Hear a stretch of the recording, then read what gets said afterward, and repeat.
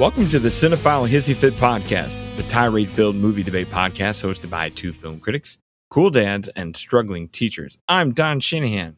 And I'm William.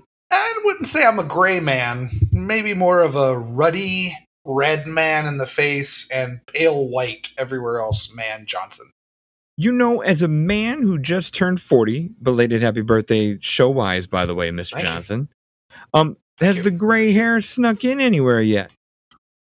I get a little bit, get some in my beard, but I don't really have a lot of hair on my head. I'm kind of like you. I mean, I don't go the full bald, but I do shave everything off because I don't get long hair.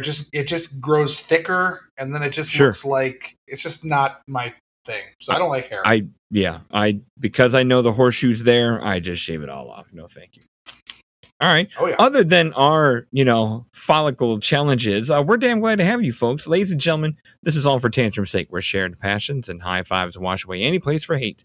In the end, we encourage you all to love what you love, but for now, the gloves are off and the hissy fit is on. This week, we're talking about a new release that's exclusive to theaters for 1 week before everyone gets to watch it on Netflix. It is called The Gray Man from the Russo brothers, and it's been recommended by our resident Russo brothers fanboy and Marvel shill, Will Johnson.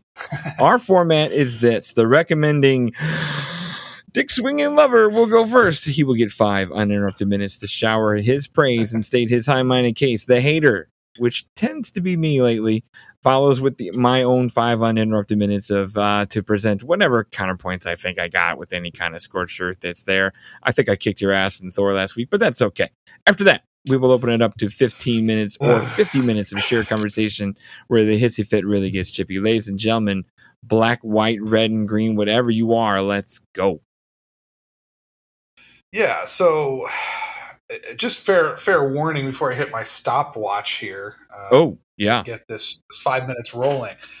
I learned a lesson. I wouldn't say that you kicked my ass on Thor. I realized that I don't have the fight in me anymore, and that's what I'm going to be talking about a little bit with this movie as well. Okay. It's more like someone came to you and said, "Look, he's already dead. Stop beating him up." And I'm just kind of sitting there going like, "I got nothing left, man. The shill is going to remain the shill, but he's wounded. He's walking wounded. He's done his diligence. He's retired from the defensive role." I think so. Maybe temporarily. Who knows? But yeah. Let me start my 5 minutes. So you're going to roar back. I got a good feeling. It's July, it's late summer. This is where the fun stuff is. The hard to critique stuff's coming in a couple of months. Something'll irk your art enough that you'll be fine. Perhaps. But let's discuss The Gray Man. So I am not, as I warned Don before the show, I'm not going to litigate the Russos. I feel part of my retirement as a shill is that I think if you love something, you sometimes you don't have to defend it to the death. Sometimes the love is out there. They're going to know you love it. I think it's pretty clear everyone knows my love of certain things, and Marvel's one of them. And I try to keep a critical eye, but, I just, at this point, 14, 15 years in, I'm just kind of throwing in the towel and just going to be a fan, and just enjoy myself as opposed to trying to convince someone, not you, but someone in general, like people in general, that it is something that they're not seeing. But that leads me to my criticism of tonight. So, like I said, I'm not gonna litigate the Russos. I'm a big fan. I love their style. I think they've directed some of the best action movies, even though they were Marvel. People say that they're studio hacks or whatever, but I think they have a very distinctive style. And actually, this movie has a lot of connections with the first three or four episodes of our show, Cinephile Hissy Fit, because not only is this a Russo brothers film, which we covered Cherry, I think in our 3rd or 4th episode, which was my return to theaters after COVID, my first movie probably in a year and a half or whatever. But this film also has a wonderful performance by Julia Butters, a child actress who stole every scene she was in with Leonardo DiCaprio in Once Upon a Time in Hollywood, which was our first episode of the show. So a lot of connections there. So we've got some history with the Russos. We've got some history with some of the stars of these movies, Chris Evans, things like that. But you know what? I was sitting in the theater before the movie started. A lot of great people. So, and this should be stated up front that when I say this about the critics, I'm not making personal statements, because everyone I know in the Phoenix Film Critics Society is wonderful and beautiful, and I love hanging out with them. But there is kind of this consensus, and it does exist in the general film world. And it gets a little overinflated because critics are obviously a very small percentage of the movie watching public. And it gets even more out of whack when, 2% of the world is on Twitter, but they're making 95% of the noise. And that is that I feel like film criticism has come under, not attack, but everyone came in today to this screening for The Gray Man and sat down with a harumph, Oh, it's the Russos. It's another one of the studio guys, it's Netflix. People were making this funny, haha joke like, seen any good movies lately? Oh, not me. I haven't seen anything in a long time. There is just this, I don't know what it is. And like I said, obviously the general movie public seems to be having a good time. But this movie, and I promise this will go to my criticism of this movie, The Gray Man. But I feel like and I say we as critics, don't know how to have fun anymore. We don't know how to have fun. The Gray Man will inevitably, I guarantee you, even though I hear that you may have a different take than you usually do with this kind of stuff that I happen to love. But I guarantee you this will go to the, it's Netflix overspending garbage. It didn't reinvent the wheel. It didn't do this. It didn't do that. I think critics have become obsessed in the last 10 years with quote unquote originality and trying to find a movie that actually does something innovative. It's a term, innovative. And it's funny because people will criticize certain things like franchises and certain things for not being original. But then they'll heap praise, much like you and I did, on something like Top Gun Maverick, which is not only a sequel to a legendary film, but also a pretty by-the-numbers one. And there's nothing wrong with by-the-numbers. The Gray Man, directed by Anthony and Joe Russo, started having a great cast: Ryan Gosling, Chris Evans, Ana de Armas, Jessica Henswick. I don't know how to pronounce the guy's name. I think he's on that Bridgerton show, Regé-Jean Page, Billy Bob Thornton, Julia Butters, Alfred Woodard. This is a by-the-numbers kind of action movie. But Hollywood and movies thrive on that. I mean, movies, some of the most classic movies follow very predictable formulas. Some of them created genres, some of them follow genres. And The Gray Man is going to be no different, but I guarantee you it will be criticized as such, as something that is not innovative or creative or fun. When in reality, what you get is 120 minutes of wall-to-wall action, some great quips, a really fun villain, occasionally a little bit of a shaky cam where you can't really tell what's going on, which is a little uncharacteristic of the Russos, but overall, an incredible action set piece with high stakes, not a lot of emotion, not a lot of complexity, not a lot of detail. And you know what? The key is I had fun. I think Don had fun, but no one else in that theater seemed to be having fun. And I guarantee you no one on Twitter is going to have fun either. I just worry about, and I know I went 6 minutes, but I just worry about criticism losing its way and forgetting that movies are supposed to be fun, people. Fun! I'm done. All right. Man, I had a 5 minutes in mind where I was going to kind of, take us full circle into how our show has gone with Cherry to now and like the arc of time and all that. But you hit me with the film criticism stump speech, and I'll follow you with that. And this is crazy because I'm coming off of, Thor: Love and Thunder, where I guess I have to be that film critic that stands up for both. And I think that's, I take myself as a guy who does his best to wear both hats, you hear me, I say the whole favorite versus best thing, but I really do mean it. There are movies I know are dog shit. But I have fun, but they belong ranked by the critic part of me where they belong. I will watch a 2-star movie over and over and over. No, it's 2 stars, but I have fun.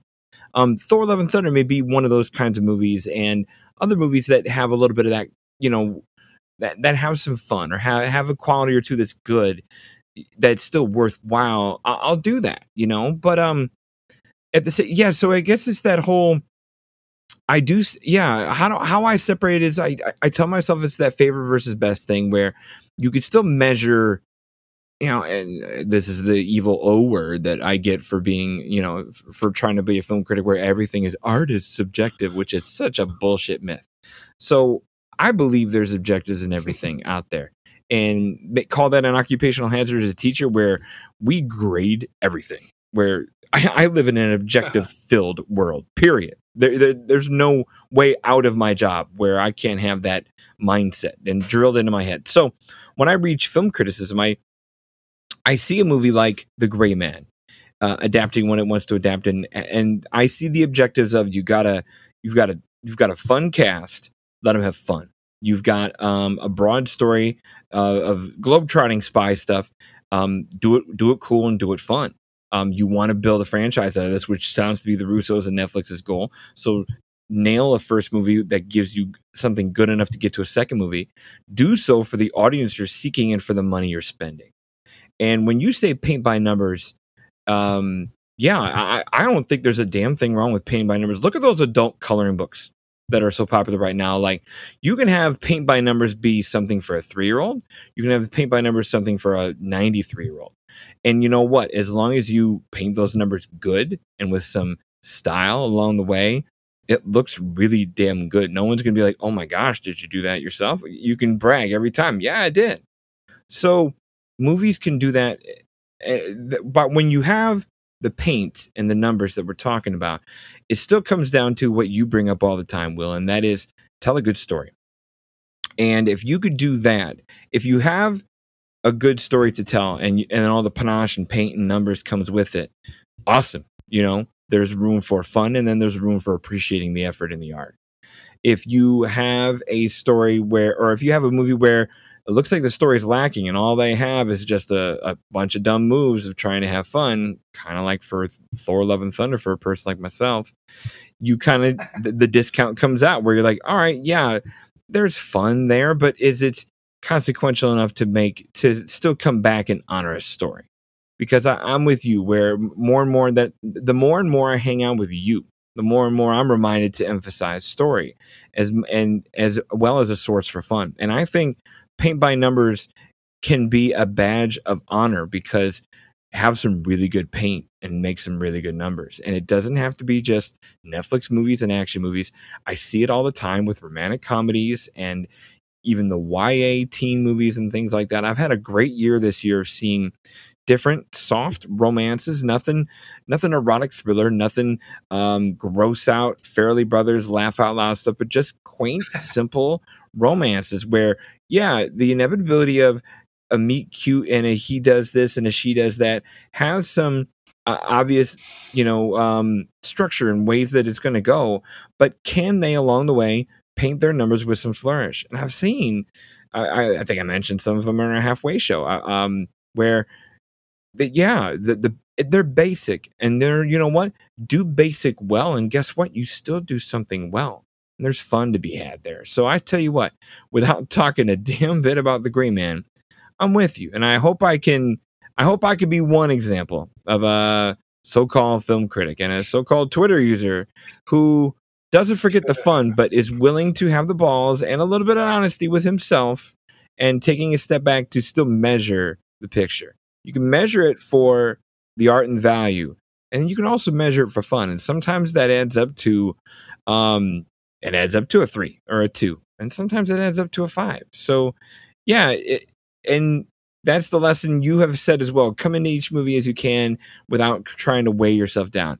I was that guy going into this movie here today where, like, I didn't care it was Russo Brothers. I didn't care it was Netflix. I wasn't gonna, wasn't gonna hold cherry against these guys, even though it didn't work for me. I know how it works for other people, and I think there's a mental flexibility built by ego that is out there with film critics, where they feel like the really overindulgent ones that you're likely talking about on Twitter are the ones that my opinion is the only opinion, because they're the ones that end their tweets with an I'm not taking any questions, or fight me, or stuff like that. And you even done that yourself a little bit, where it's just when you and I know 9 times out of 10 is a joke, but for some people they really do mean it. They're not going to hear anything. They're going to block out the world, and because only their opinion matters. And that's the side of film criticism I find to be shitty, is that you got to step in and go, yes, evaluate it as you would, but then evaluate it as an audience can, or at least for some capability. And I think we brought up 2 shows ago, and I know I'm going way past 5 minutes. We brought up a couple of shows ago where the great Roger Ebert had this really good clip and notes I saw of, even when you write a negative review, understand that somebody's going to find the movie to be positive. And as long as you can identify other people's positives, you're giving the movie a fair chance. And I take those to heart when I do a movie. Even if I trash something, I'll still drop a sentence of, hey, I get it. Not for me. I don't measure it the same way you do, but I get it. From Terrence Malick to a Marvel movie or anything in between. Wow. Pulpit stuff tonight. Whew. All right. Great man. Yeah. Hey, come on, Netflix and a stunt team. Please enjoy a short announcement from the Ruminations Radio Network. We know you've been scared watching horror movies by yourself. Well, now you don't have to. Hang out with Ruminations of Redrum, all things horror from movies to the latest spooky games we've played. Come hang out. But hurry, the killer's behind you. All right, thank you. Welcome back, folks. Will, expound. You got to here. Yeah, well, and we'll talk about The Gray Man, I promise. I just want to get a couple things clear. It's okay to not like a movie. Like, this is why I'm not attacking you for not liking Thor. You gave me valid points. You never like come to me and say like, well, you shouldn't like this movie. You'll say it doesn't work for me because of this, and I'll say it worked for me because of this. And I hardly ever get on anybody. I mean, every now and then we do it. I think I made a joke with a whale writer the other day when they gave a 2-star rating to Raiders of the Lost Ark that I was calling the movie police on them. But, that's different. That's a classic. You can make broad generalizations like that. But if it doesn't work for somebody, that's fine. I just always feel like, and this is why I suddenly got in this mood, is because people were starting to tell me like, oh, you must not have seen the film then. And I'm like, well, I did see the film. And or they say, you didn't see the film I saw. I'm like, are my eyes broken? I'm sitting right there in the theater with you, So, yeah, exactly. Taste. I get that taste is different with everybody, but eyes aren't. Like I was there. My attention span might even be better than yours, and I still saw what I saw. Hey, you go measure it the way you measure it. I'm going to measure it the way I measure it. And I think there is also a tact to it. And we've reached a point of film criticism, and you and I both talked about this, where hyperbole sells, click sells. It's cool to hate something and to stand out in doing so. And that's once you get chippy in that kind of way, you, like you said, you're allowed to dislike a movie. You're allowed to, I guess you're even allowed to hate a movie. I don't try to get all the way to hate, even though we are playing on hate on this show. But do so with some tact. And I'm seeing less and less of that from too many peers and colleagues and people who this has become a burden to them and a burden to their ego. And you know what? Those people can kick rocks and go, find their French films. Ego is a perfect word, because I think a lot of people are ashamed, and this goes with all genres. I think a lot of people feel shame that they won't be taken seriously if they like something that's popular. I mean, that's where hipsters come from. That's what happens with music, but it's happening with movies now because, like, for instance, we have a whole phrase for it, which has been excoriated, which is, elevated horror. That's for people, as Joe Bob Briggs says, that's for people who don't like horror, who liked a horror movie. Yeah, I know. It's almost like they have to create a way. Like, no, I totally get it. Or a grounded comic book film, Right. Yeah. Like they can't handle fantasy, but because you put a few more boots on the ground and earthbound things, it's you might like a comic book movie because it's not as fantastical. It's still a goddamn comic book movie. Yeah, and people dig in, dig into, like, there's a couple people I've literally muted on Twitter because they instead of looking at, maybe like we're talking about Marvel here, but like, you know, instead of looking at each film individually as a thing, you know, they're almost part of their character is hating Marvel. You know what I mean? And that goes and that's into the thing. Like then they dig in. They get the clicks. They have their ego fed, so now they have to stay there, even if it becomes inconsistent with the rest of their work. And that I see the inconsistency a lot. And I see this with younger people too. I think younger people have this need to stake their claim on being a quote unquote true critic. So therefore, like, you have to attack what's popular to give yourself credibility. Like I said, if you don't like popular stuff, that's fine, as long as you're not making people feel shitty about it. And that's the problem, is like you said, there's not a lot of tact anymore. There's two things going on. There's either greatest or worst of all time in terms of there's no balance anymore, which is when we finally talk about the Gray Man, we'll get to.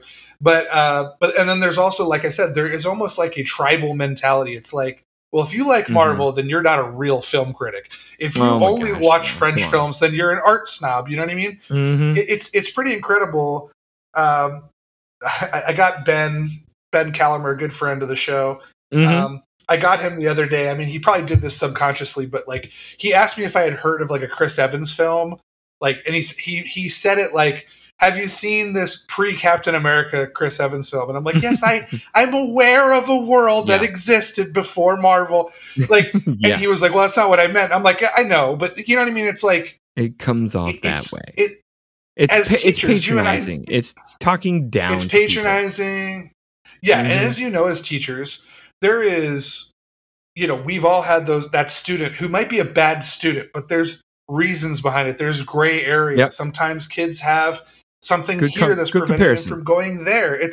There's always so much gray, as the Gray Man. There's always so much gray area that I think people don't have that nuance anymore. They just go, "Oh, you like popular stuff? You're lame. You're a sellout."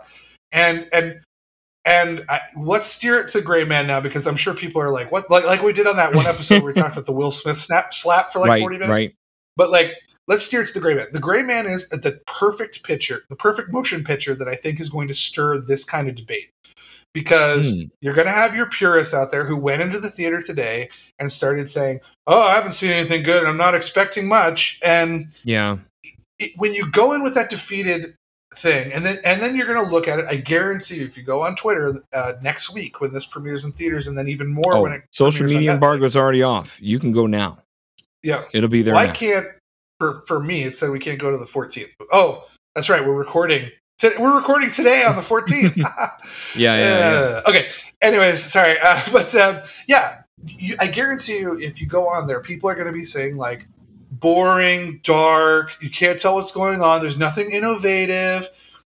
And like I said in the beginning of the show, it's just that, like, I think people they're always searching for that. You know, not everything is going to be everything everywhere all at once. It's not. No, and that's okay, because movies, and it's also okay. It's also okay to grant bonus points if we're playing the spelling test thing over here. You know, it's okay to grant bonus points for originality, but if you do something very plain, very well, talk to Steven Spielberg, who does very plain things very well. You know, there's a whole industry and decades of movies that are the same 3R. We've been doing 3R character plays for 1,000 years. You know, so we're there. You know, and nothing wrong with that. Yeah, and so with the Gray Man, we have and this is something that aligns with the Russos, what I like, and it seems to have a mixed response. And we won't get into, if you guys want to hear me and Don go at it at a hissy fit about what a producer does, look for the Marvel Movie Minute podcast coming out in August with us on it. But in general, what the Russos have done as primary producers and directors of their films have mostly gone a little bit against what's going on in movies now. Like, I mean, Infinity War and Endgame, you know, you can't.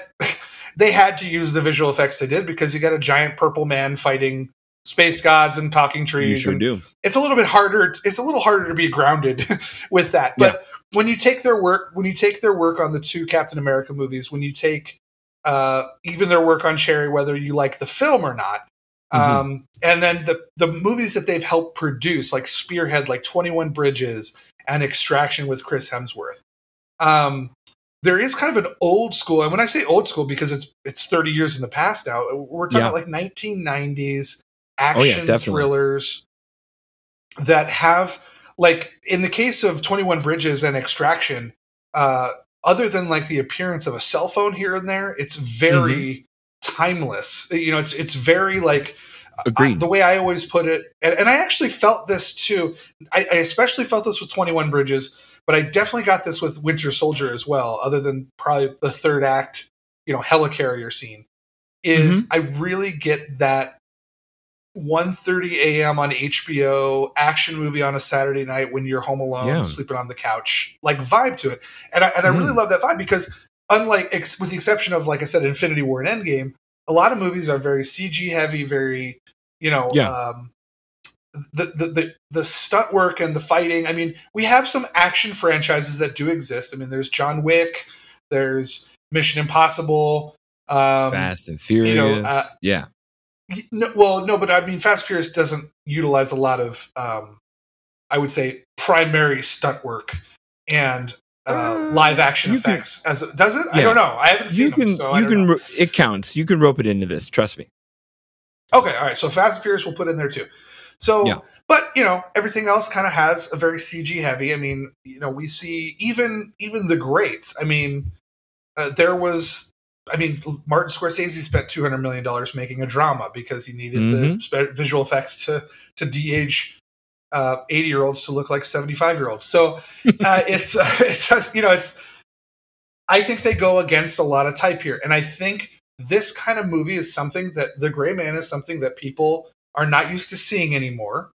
I agree. It's the kind of, Ryan Gosling may not be like a muscle man like Sly and Arnold, but there's a reason why Arnold Schwarzenegger's movies stopped making money and Sylvester Stallone went away for a while and Bruce Willis had to move to dramas, because the macho action hero who doesn't really have a backstory other than the very simplistic paint by number, like there's a loved one in their past or they have a father relationship or whatever, you know, that went out of style, and that is totally fine. That's fine for that to go out of style, like to have like 6 of those movies a year, just like the Westerns went out of style, and just like, you know, certain slasher horror films went out of style for different types of things. It's okay for trends to come and go, but that's what makes things like, you know, when a Western gets put out, and even like it becomes almost quaint. And people will go like, oh my God, they're reinventing the Western. It's like, no, they're just making a Western under a modern viewpoint. Yeah. Like that reinvent word is giving it too much credit. Yeah. Yeah. It's, if you put up some of the most recent, like Unforgiven, like did a great job of like, kind of like, I would almost call it post-Western. Sure. Yeah. But at the same time, I mean, its plot elements and its structure and its location shooting, like a John Ford film, are all the same as other Westerns. Same. Absolutely. You know, so what I like about stuff like this is that you get kind of these quaint, old-fashioned kind of films, and The Gray Man is that. You're not going to get a very like emotionally touching. I mean, they even throw out things that are forced in the 90s movies. Like usually Arnold Schwarzenegger or Sylvester Stallone or whoever would have to have sex with somebody like halfway through the movie. Right, a love interest. You know, to just a love interest. Like this movie is just hardcore. Like I said, 2-hour HBO at 1 a.m. Yeah. Like balls to the wall action from beginning to end. Not a lot of character development. Everyone has very basic motives and ideas. I mean, there's almost the only criticism I have, and the basic plot of this movie is you have this guy named Sierra 6, played by Ryan Gosling. He's kind of like he is the Gray Man. He's like a ghost for like shadow ops for the CIA. He has to go after what ends up being Sierra 4. And Sierra 4 has this like necklace with like a chip in it the classic go get the chip. It has perfect what's that called, MacGuffin energy. Unfortunately, right. they do kind of explain a little bit what's in it. That's my only gripe, is I wish it was more like that movie Ronin with Robert De Niro, where you don't know what's in the briefcase. Same thing with Pulp Fiction. I wish it was a true MacGuffin, and that you don't know what everyone's fighting for. It makes it a little bit more interesting. But regardless, everyone's motivations are simple. You got a man on the run trying to survive. There is somebody he cares about. He's got to rescue. You got a villain who is pretty much the opposite of him in every way. And that makes for a great villain. And they're going to fight at the end. And it's just, it's a neat I'm going to say old fashioned, because it is 30 years old at this point. It's an old fashioned 90s action movie that I think people are going to misunderstand as some kind of, boring action romp. And I was smiling. I was never bored in this movie, and I was always looking forward. It reminded me of old studio films from the 70s, where they would throw in the Towering Inferno or something, where you would have maybe not the most glorious plot, pretty simple stuff. It's a Towering Inferno, but you had these great stars playing off each other, and this cast is pretty stacked, and it's cool people doing fun, cool stuff for 2 hours.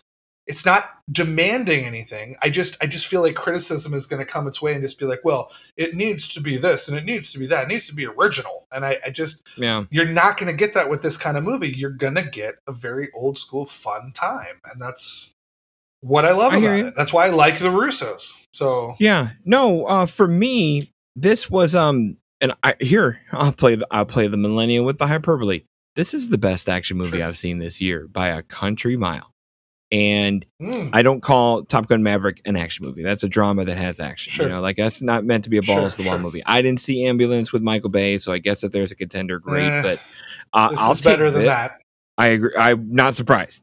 But no, you frame it pretty well. Where this is a '90s R-rated action movie with big stars bumping heads and all that, but with modern tools, tricks, and sensibilities. Because you're dead right. Now, if this was 30 years ago, we would have a love interest just to pace the movie and provide a hot co-star. And my goodness, you can't get any hotter than Ana de Armas. But it's nice to see her, thanks to the years we're in, wear the strong female character T-shirt and stay one, which is fantastic.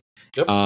She's awesome. By the time she's awesome. Yeah. She gets thrown around a lot too. She sure does. Yeah. Unlike the Bond movie where she kind of fit that.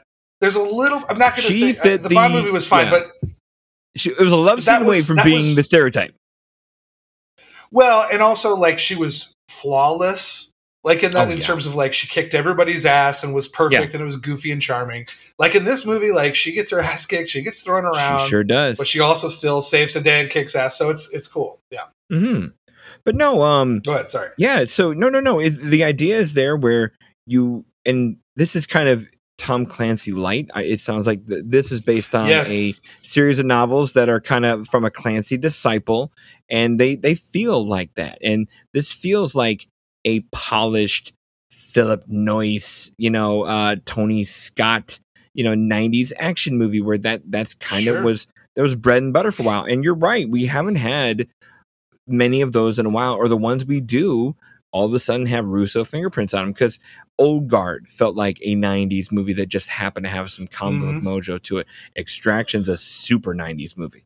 And then you get to this one. Extraction. And Extraction ain't bad at all. Again, better than most action things. We give things that get thrown out there for the sake of throwing out there. And I tell you what, and this is where I'll give the Russo some credit that kind of redeems themselves from Cherry.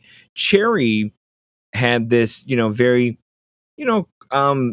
lower level, first timer crime.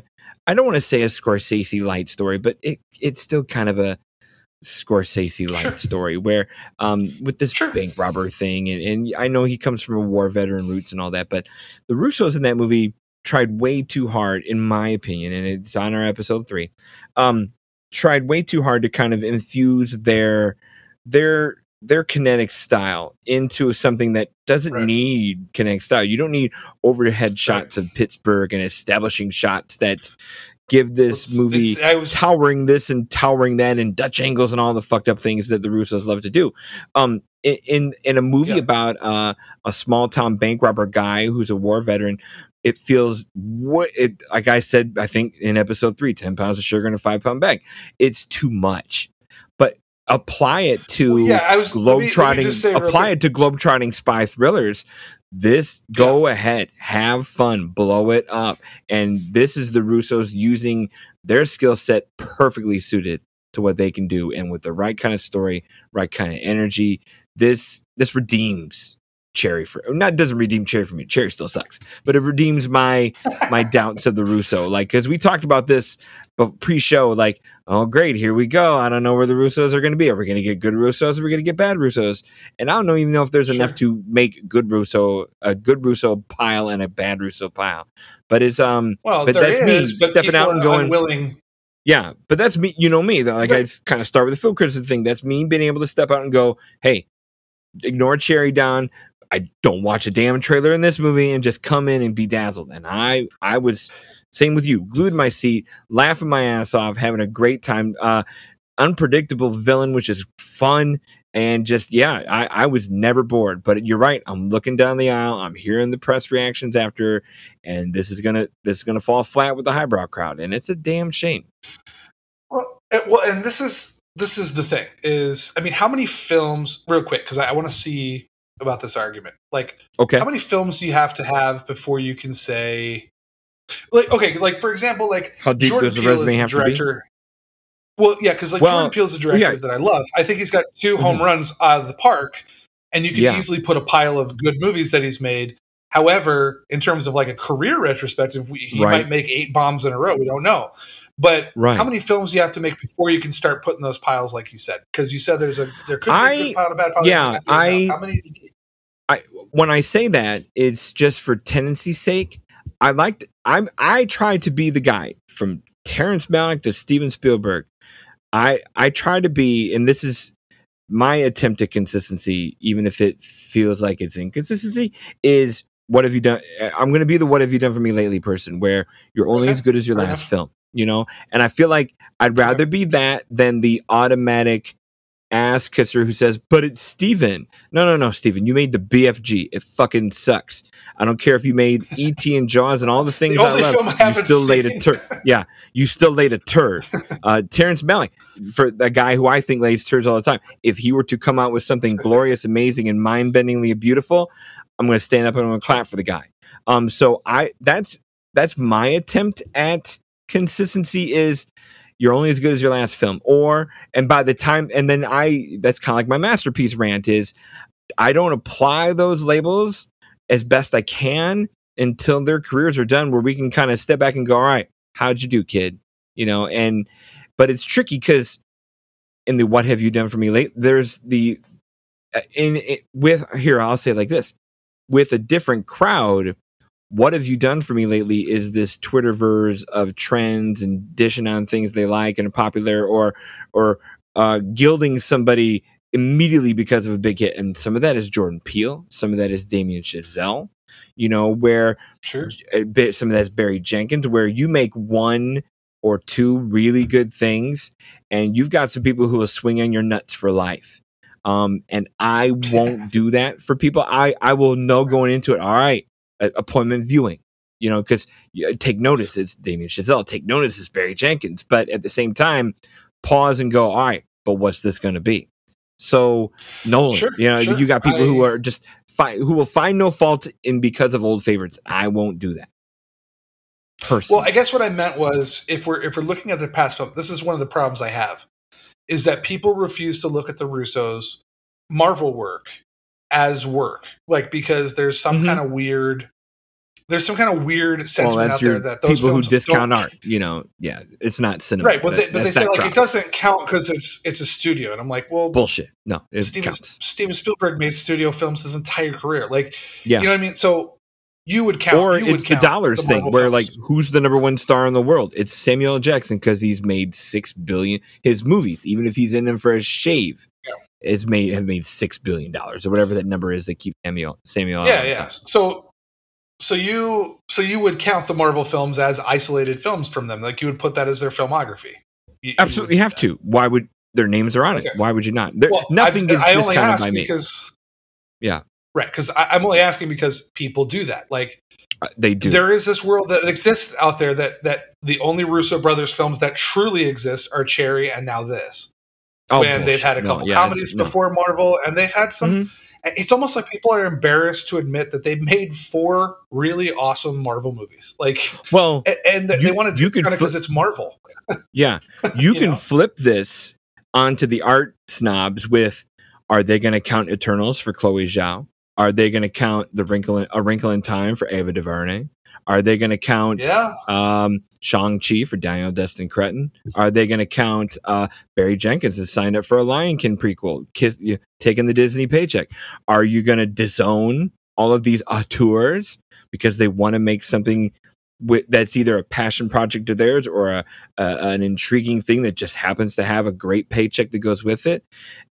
That's the thing. Like, true. You're going to watch, but tell you what, you're going to watch a few heads explode with inconsistency of, you're going to watch some hoity-toity film critics disown people who do that kind of work. And those people, to me, are just as shitty as the ones that will discount the Russos as not making cinema. They're even worse because they disown their own kind. I think Greta Gerwig might be the next one coming up. Making a Barbie movie? Because absolutely. She's going to get shit for that for days. I think people are like thrilled with it because it's just so kooky of an idea. Like, set photos from that are like taking the internet by storm. But what if it comes out and it's just kind of a Barbie movie with a little bit of social commentary and not a lot of bite? You know, like people are going to be like, oh, she's a scam. You know, and sell out all of it. Yeah. Yeah. The same thing that you have with, you were talking about people that like they make 2 films and then they hang on their nuts forever. Just using Marvel examples, like no one is getting on Sam Raimi for making an MCU film. No one. No, like I have not heard a single argument of saying like he's just cashing paychecks. Now a lot of the arguments are because he made stuff before Marvel and he made stuff after Marvel or whatever. Now the Russos are kind of cursed because they happen to make 4 great movies. Is a good word. Like, because they made some comedies that were forgettable, but in terms of them making names for themselves, they made 4 incredible Marvel films, and people associate them with the Marvel brand, so they never give them that, like, they don't treat that, like, the amount of times I hear Russos and hacks is, it drives me up the wall because, I don't think people, like, watch Winter Soldier, even watch Civil War, like, some of the set pieces in that, no CGI, all car, not live ammunition, but you know what I mean? Like, there's fight choreography, there's action choreography, there's the Russos are awesome at car chases in all their films. They do a great job with like chases and stuff. Like, watch it and tell me, like, because that's, I think people get into these, well, it's all CGI, it's all green screen, it's all bullshit. I heard an argument the other day. This blew my mind. I had to comment on it on Facebook. Someone said Jaws was a real movie because it wasn't filmed on any sets. Oh, come on. And I just went, well, there goes every movie from the 20s to the 60s. Every movie that was made literally in a studio is no longer a real movie. We get hung up on these astounding stupidity. Like, or here's the thing. Hung up on these things, if people are going to call out, I say what this. If people who have that pushback need to have pushback also on their own kind. And shout out to Mike Crowley, who years ago I got on his YouTube channel and had this rant of calling Terrence Malick overrated, because how many times have we seen him do the same stylistic or artistic choices, and we're all supposed to bow and go, oh, thank you, Terrence, for blessing us with one more movie. Yeah, you did Curtains and Shitty Family Life again for the 5th time in a row. Like, if you were Michael Bay doing the same thing for the 5th movie in a row, we would call you a hack. So guess what? You get the label too. You know, people. I wish more people had the balls to look inwardly enough at their heroes or whatever to do that, but not. It's like you said, they heel in, they dig in, they're territorial, or they're afraid to look bad in front of their, well-heeled Twitter ego-filled peers. And that's why I'm on Twitter. I just don't give a shit about those folks where I can. Yeah, I wish I could, because I remember at a young age, like pre-internet age, I remember, I mean, internet was around, but let's say around like Bad Boys 2 era Michael Bay, right? Yeah. Like I remember like people were like, "Oh, Michael Bay is the downfall of cinema," and blah blah blah. And I remember I would sit there and I would tell people straight with a straight face. I was just like, "I've enjoyed every Michael Bay film I've ever watched." He's still here in cinema. What's still wrong here with you? Yeah, yeah. And I'm always like, same thing with Marvel. Same thing with the Russos. Nothing is dying. Nothing is going anywhere. Are things getting pushed around at a multiplex level because of what makes money? Absolutely. But none of this has kept those aren't John the creators' art faults, person either. Yeah, none of this has kept the independent filmmakers of the world from making movies. There's, in fact, if anything, and I don't know how much I'm supposed to fully believe this, but to me, streaming in VOD is the lifeblood of indie film, because the 1 and 2 screen indie, the Alamo Giraffe houses, even the smaller things than that, they're shuttered. And in COVID, if they weren't shuttered before COVID, they're sure as shit shuttered now. Where, the multiplexes survive because they're too big to fail, and the movies that fill them are too big to fail. Where indie cinema has their chances is doing what Coda did. You find a wonderful benefactor and strong producers who are willing to bankroll you. If you can get a theatrical release out of it, great. If not, you go on streaming and you become the water cooler favorite of people around the world. And guess what? We just proved it this past year. You can do that and win Oscars still. You can do that and still have artistic cred. You can do that and still find a great home and boost another network and get peers and do all the things. And it's just a different landscape. And the dinosaurs that can't adapt to that, that's too fucking bad. That's what blows my mind. That's the argument that drives me the craziest. They go, "What's that? Well, because Marvel exists or these tent poles exist, the little mid-major films don't get made anymore." And I'm like, you know why they're not getting made anymore? Because people stopped going to them. Yeah, they have to make money. I'm sorry, but there's a subset. There's a subset of film criticism that is yearning for something that doesn't exist and is. It's funny because I'll get in arguments with people and they'll be like, "Well, this movie that does exist sucks compared to a movie that doesn't exist in my head." Like they automatically say like, "Oh, this $80 million small budget indie film or small studio mid-major budget film would have been awesome, but Marvel had to take over the box office." I'm like, well, first of all, it's not Marvel's fault. It's supply and demand. And second, you're talking about a movie that doesn't exist. You're automatically you're making something that does exist compete against something that doesn't exist. Yeah. And already saying what doesn't exist is better. I mean, that's impossible. The other thing is, it's impossible for a product to survive that. Like, you can't beat a ghost. Like, you know what I mean? The other thing is customer laziness. And that goes from the simpletons all the way to the cinephiles. And that is, there is no dearth of call it content if you want. I'll call it choices. Sure. There is no dearth of choices and platforms out there to find any fucking movie you want. Don't be so lazy from your thumb and your remote not to go find it. If you want Criterion movies, there's the Criterion channel. If you need something art house, go get a subscription to Canopy and Hoopla from the library. Like, none of this stuff is being erased. None of this stuff is not having a chance.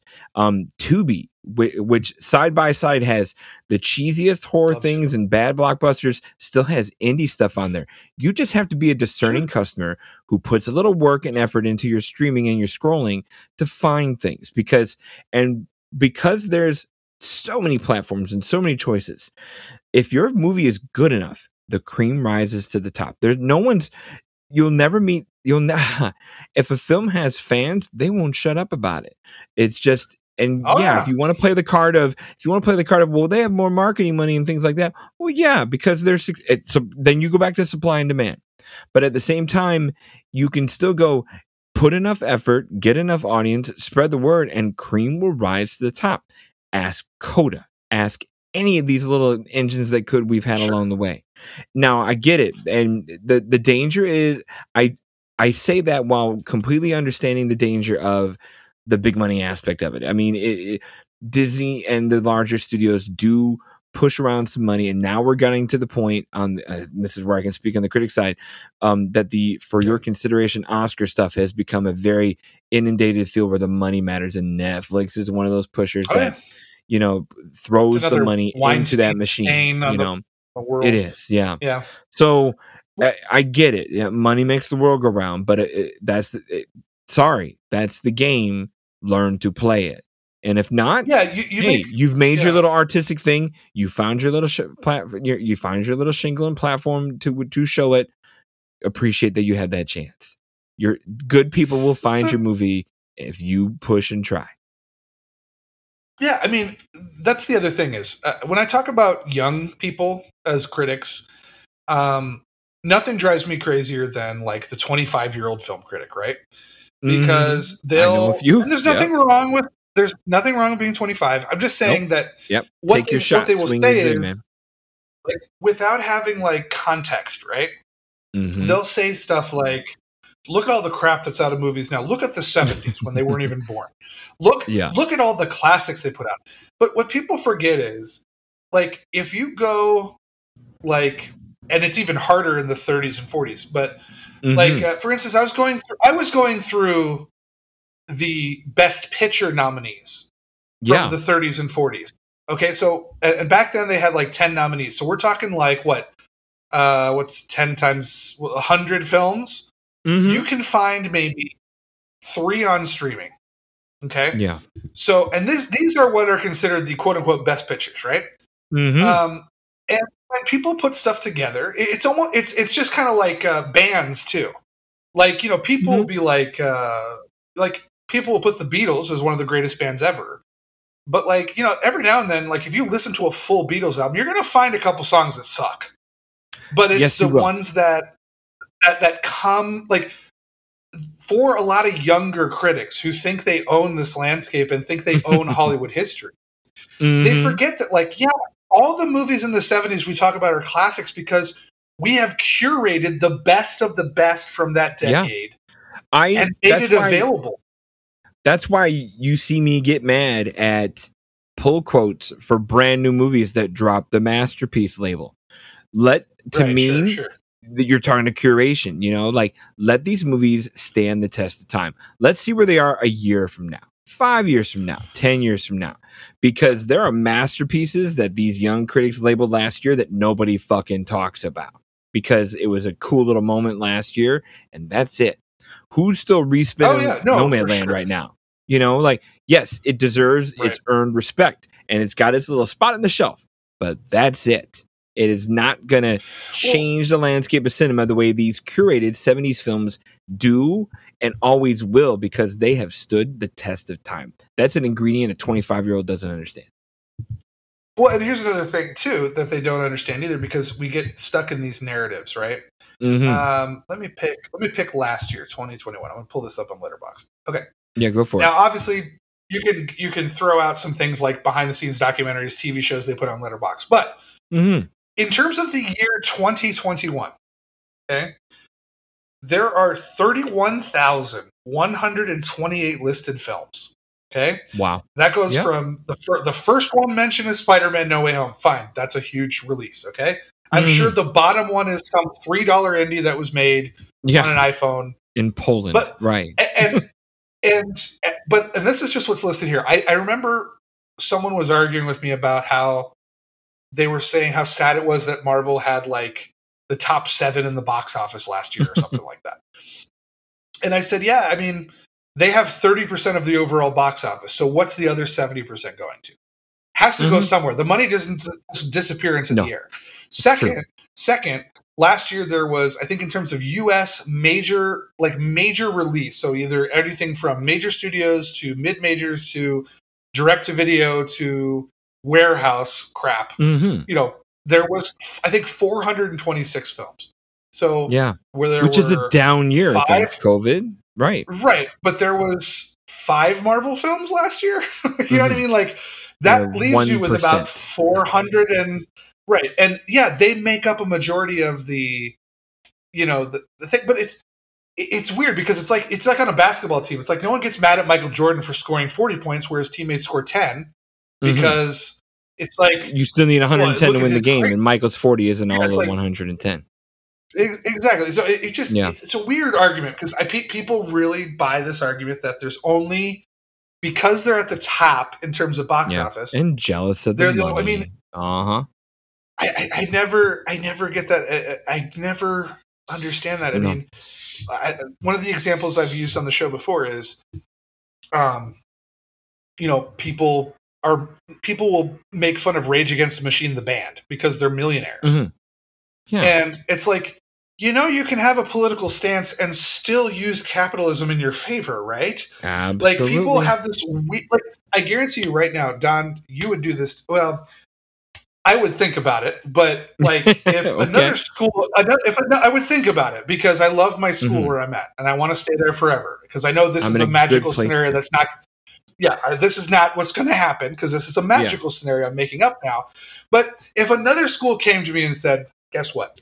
We know you're making about $40,000 a year. We want you at our school. We'll pay you $2 million a year. I'm probably going to go to that fucking school. I'm going to take a long, hard look. So, like with like Rage Against the Machine, it's like they made music that people wanted to listen to, so they bought their albums. They made millions of dollars. It's okay to be rich and still rage against the machine, but people are just like, "Oh yeah, I'm supposed to take political discourse from the rich." It's like it's also okay. Like, it's what you do. It's what you do with the money too. Like, and that's something I'll compliment Ava DuVernay with. Like, Ava DuVernay took that big Disney paycheck for A Wrinkle in Time. Movie didn't do so good. I'm guessing there's a lot of studio control or just haphazard story. I think she made it admirable effort. It's a very complicated book. Like, it's almost an unfilmable book to turn into a movie. It is. She did her best. A weird.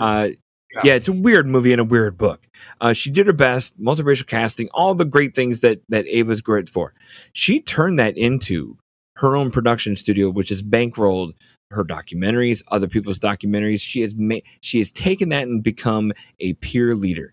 Tyler Perry makes the Medea movies, and they are profitable, they are dumb, they are silly, but he takes all of that, puts it right back into the Atlanta film economy, also with his own studio, his own production company that bankrolls the next people that are going to be him. And that is valuable. And we have seen that 1 for them, 2 for me thing for a very long time. And that's how that's how you get fed. That's how the business keeps going.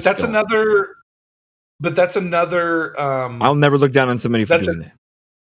No, but that's another criticism that people dig their heels into because that is like the worst thing you can say too. Is they'll be like, "Well, you clearly made that one for the money and this one for the art." It's like you can still make art that without selling your soul. Do you? Let's ignore let's ignore the criticisms of Thor: Love and Thunder. Like let's throw out our takes on it. You and I can both agree, and I'm sure everyone could agree that Christian Bale's a great actor, right? Very much so. And just because he took the Disney paycheck, did he act any less in Thor: Love and Thunder, or did he give? He's the out full there Christian promoting the movie. Yeah, he's out there promoting the movie. Put his entire effort into the acting. Didn't take a day off. Yeah, he a consummate performer. An employee, whatever you want to call it. It's different types of. As teachers, we have different hats. I mean, I have to coach sports at my school a lot differently than I teach in the classroom. So some days I put my coach hat on. Some days I put do I get paid as much as a coach as I do as a teacher? No. Right. But I get paid for both. Both have different value systems. Both mean something to me. Both, one is more popular than the other. I can get more parents to show up for a sporting event than I can for a parent-teacher conference. But it doesn't make either one less valuable. So, like, that's the other thing that I like your argument, saying there's one for me, one for you. That's fine. But people get stuck on that, and then they turn that into a negative. They say, like, well, if he's doing a Marvel movie, then he's not really acting.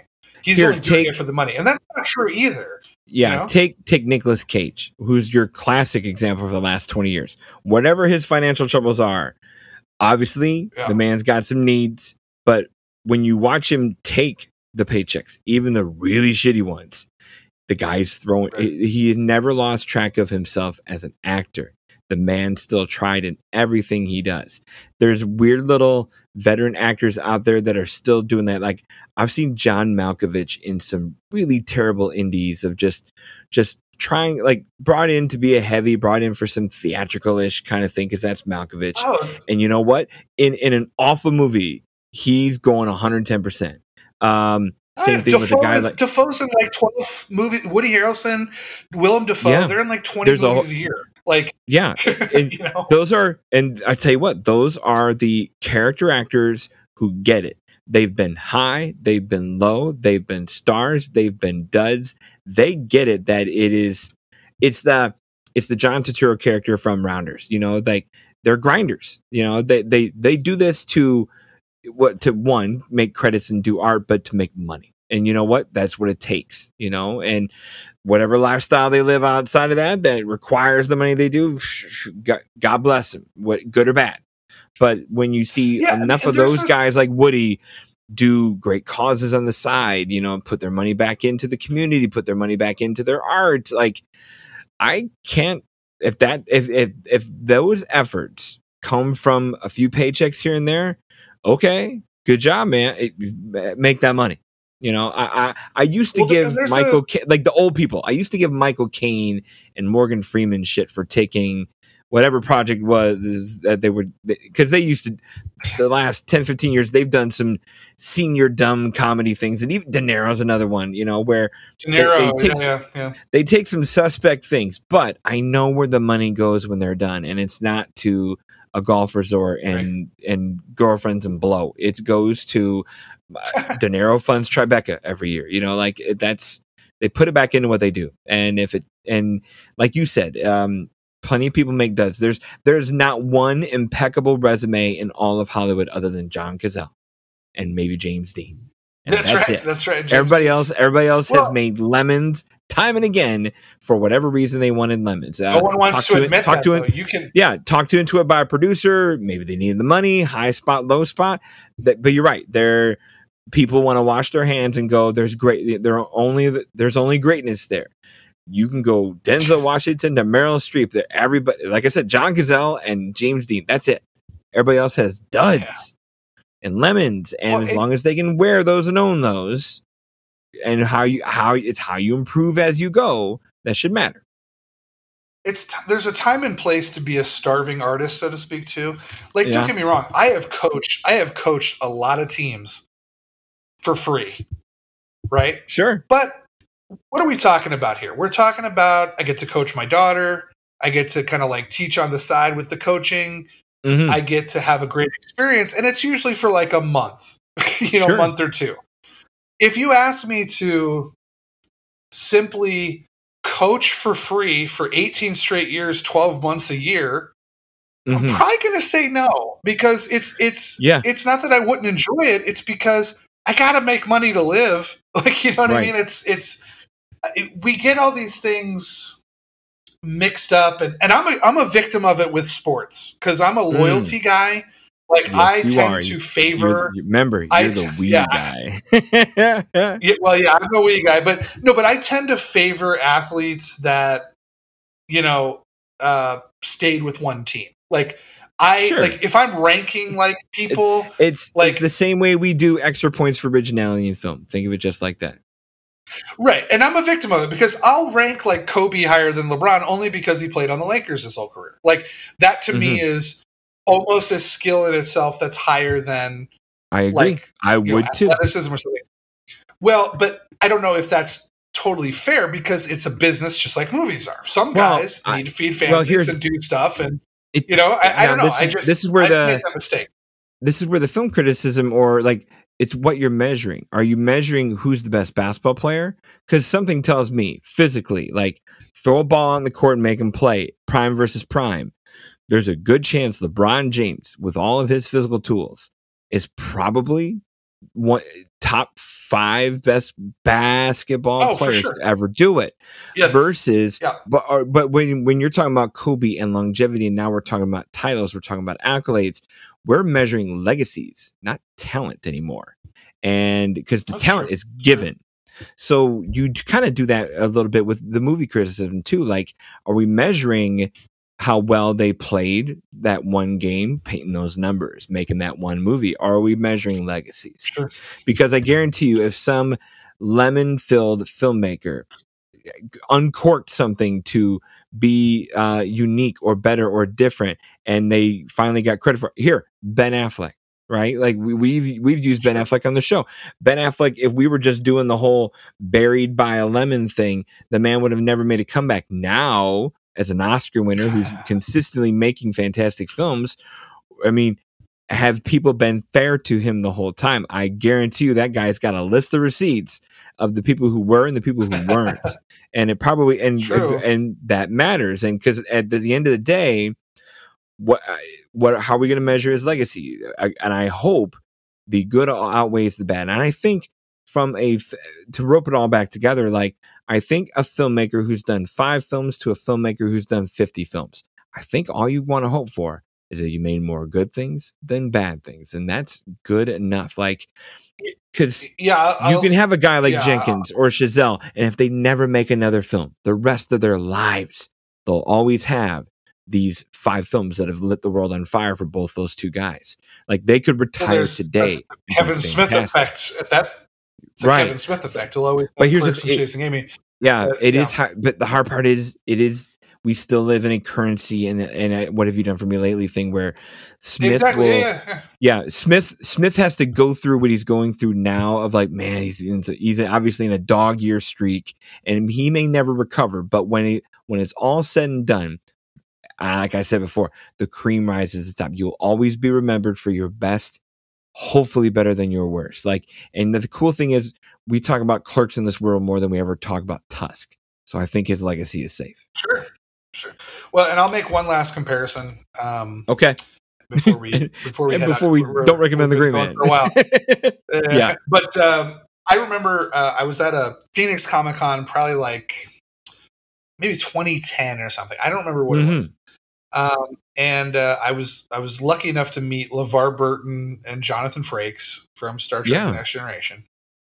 And this kind of encapsulates the argument you just made, but also that idea of not only what have you done for me lately, but also legacy and things like that. Mm-hmm. Someone asked LeVar Burton. They just said, "Do you ever wish that you had like a hit show that wasn't Star Trek?" And he's just like, "Dude, I had a hit show. It was called Star Trek. Like, right? I don't care. Like, I'll always be remembered for that." Like, I mean, he's obviously got an interesting career, but some people will only be known for one thing. It plagues people with it's true, typecasting forever.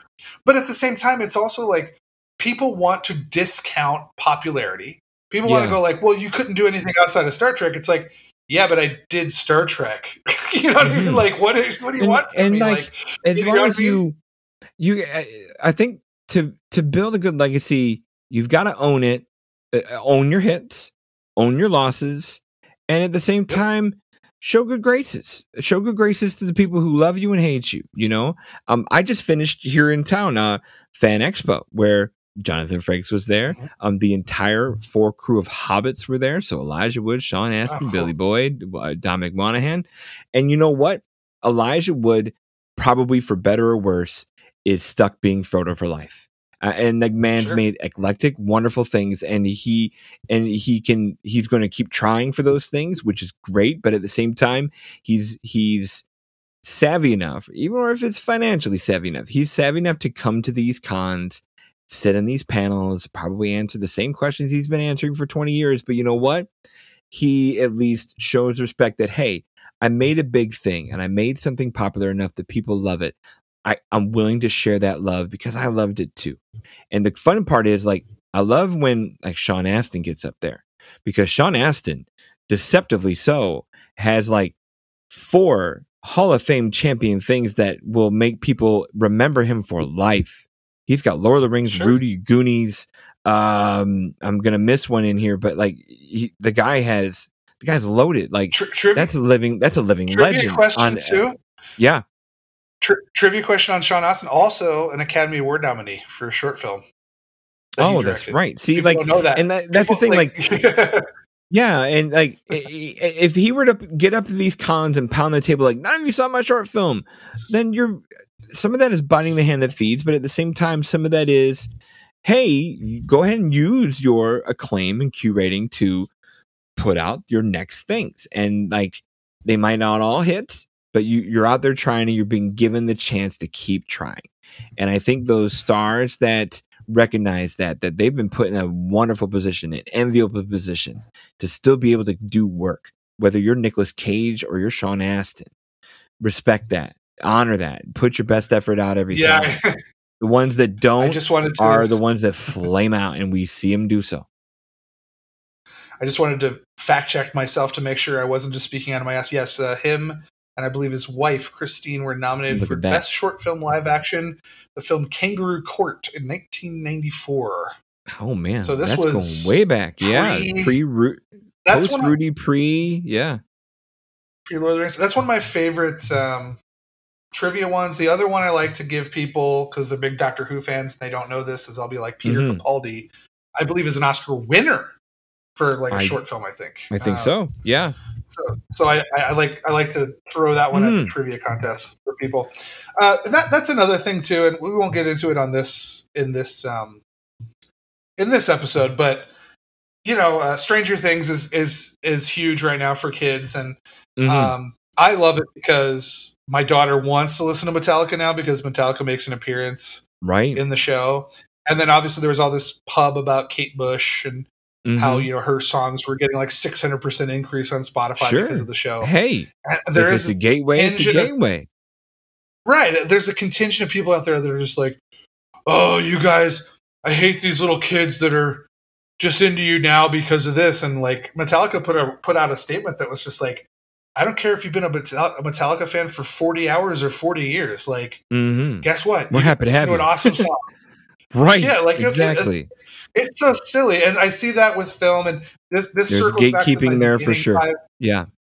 This circles back to my beginning part, and what I talked about in my 5 minutes with The Gray Man is that I will be hesitant to say that I love this film because I'm going to get the looks and I'm going to get the rolled eyes and I'm going to get it, but that unfortunately is the landscape we live in, and I'm trying to push through that and just be like, guess what? I love what I love. Leave me alone. I know, and I wish more critics had the level-headed, even-keeled confidence in being able to do that versus and I can speak to this because I'm in a big city, I'm in a big circle, and now I'm in big groups with big critics where there's a keeping up with the Joneses thing where you even within those circles and memberships, you get frowned on if you're not the guy or the peer supporting the same thing they're supporting. I remember going to Power the Dog, the Netflix in-house premiere last November, flown out to LA, Critics' Choice, right? I'm in that room and we're doing everyone, you know, we're watching the movie. We all get out of the movie. Netflix wants the reactions afterwards. And I kind of take my time coming out of the theater because I'm that guy who watches critics. I just like the decompression time. And I know I go out there and I go, hey, how'd you feel about the movie? I said, it was a challenge. And they're like, was that a negative challenge or a positive challenge? I'm like, it's a negative challenge. And I'm sorry if I'm the one guy who said, I said it straight to Netflix's face. And I know I'm going to eat Netflix's food and drink Netflix's booze right after that. But I guess the word I guess it all comes down to is integrity. Like, do you have it or do you not have it? And there's some things that prove it and some things that disprove it with critics' behavior. And it's clear as day from person to person, in my opinion. There's not a lot of people who can hide having it or hide not having it. And they're showing their asses a little bit. Yeah. I don't know. Last fact check of the day. Yes, Peter Capaldi won for Best Short Film Live Action for Franz Kafka's It's a Wonderful Life. However, I don't think I've ever seen this too often, but it was a tie win that actually tied All with right. another short film called Trevor in 1994. Maybe this, you know what, this might be, I'm wondering if this was the 95 ceremony. I think Capaldi is the guy who beat Sean Astin. It sounds like it. Now that I think about it. Yeah. I don't know. That's something worth digging into, but I'm sure the listeners could give a shit about. So long story short, long story short, longer, indeed. Yeah, Gray Man, best action movie Don Shanahan has seen this year, and that's saying something. Go see The Gray Man, guys, and stop being whiny bitches. That's the way I look at it. So that'll sell it. Yep, that is. Oh, sorry, that is the one. Yes, Sean Astin lost twice that year because he was one of three people. This is an interesting. Like, this year is interesting because Jo Beth Williams. I don't know if it's the Jo Beth Williams. I know. Was also nominated that year. But yes, Franz Kafka's "It's a Wonderful Life," Peter Capaldi, and the movie Trevor tied to win, and poor Sean Astin lost that year as well. So he not only lost to one person but two. So poor guy. Oh man! Wow. Yeah. Yeah. And anyway, I don't know why I'm digging into that. And it was the Jo Beth Williams, so she also had an Oscar nomination that year. So what a weird year for Oscar nominees. But all right. Anyway, Gray Man, go see it. All right. Let's. Are we done there? Are we done? Are we? Yes, sir. Hit this crazy episode? Okay. Hey, follow us on Twitter at CinephileFit and on Facebook. Mitch is going to kill us at Cinephile History Fit Podcast. Also, find us both on Letterboxd. Thank you so much for your captive audience and social media participation. Cinephile Hissy Fit is a 25YL media podcast brought to you by RuminationsRadioNetwork.com. Please visit, rate, review, and subscribe. We are also on Rotten Tomatoes, Banana Meter, and we are charter members of the new Independent Film Critics of America group. If you enjoyed this show, Ruminations Radio Network has more where that came from with wonderful programs and interesting hosts. Our show and others are available on iTunes, Spotify, and anywhere you find your favorite podcasts.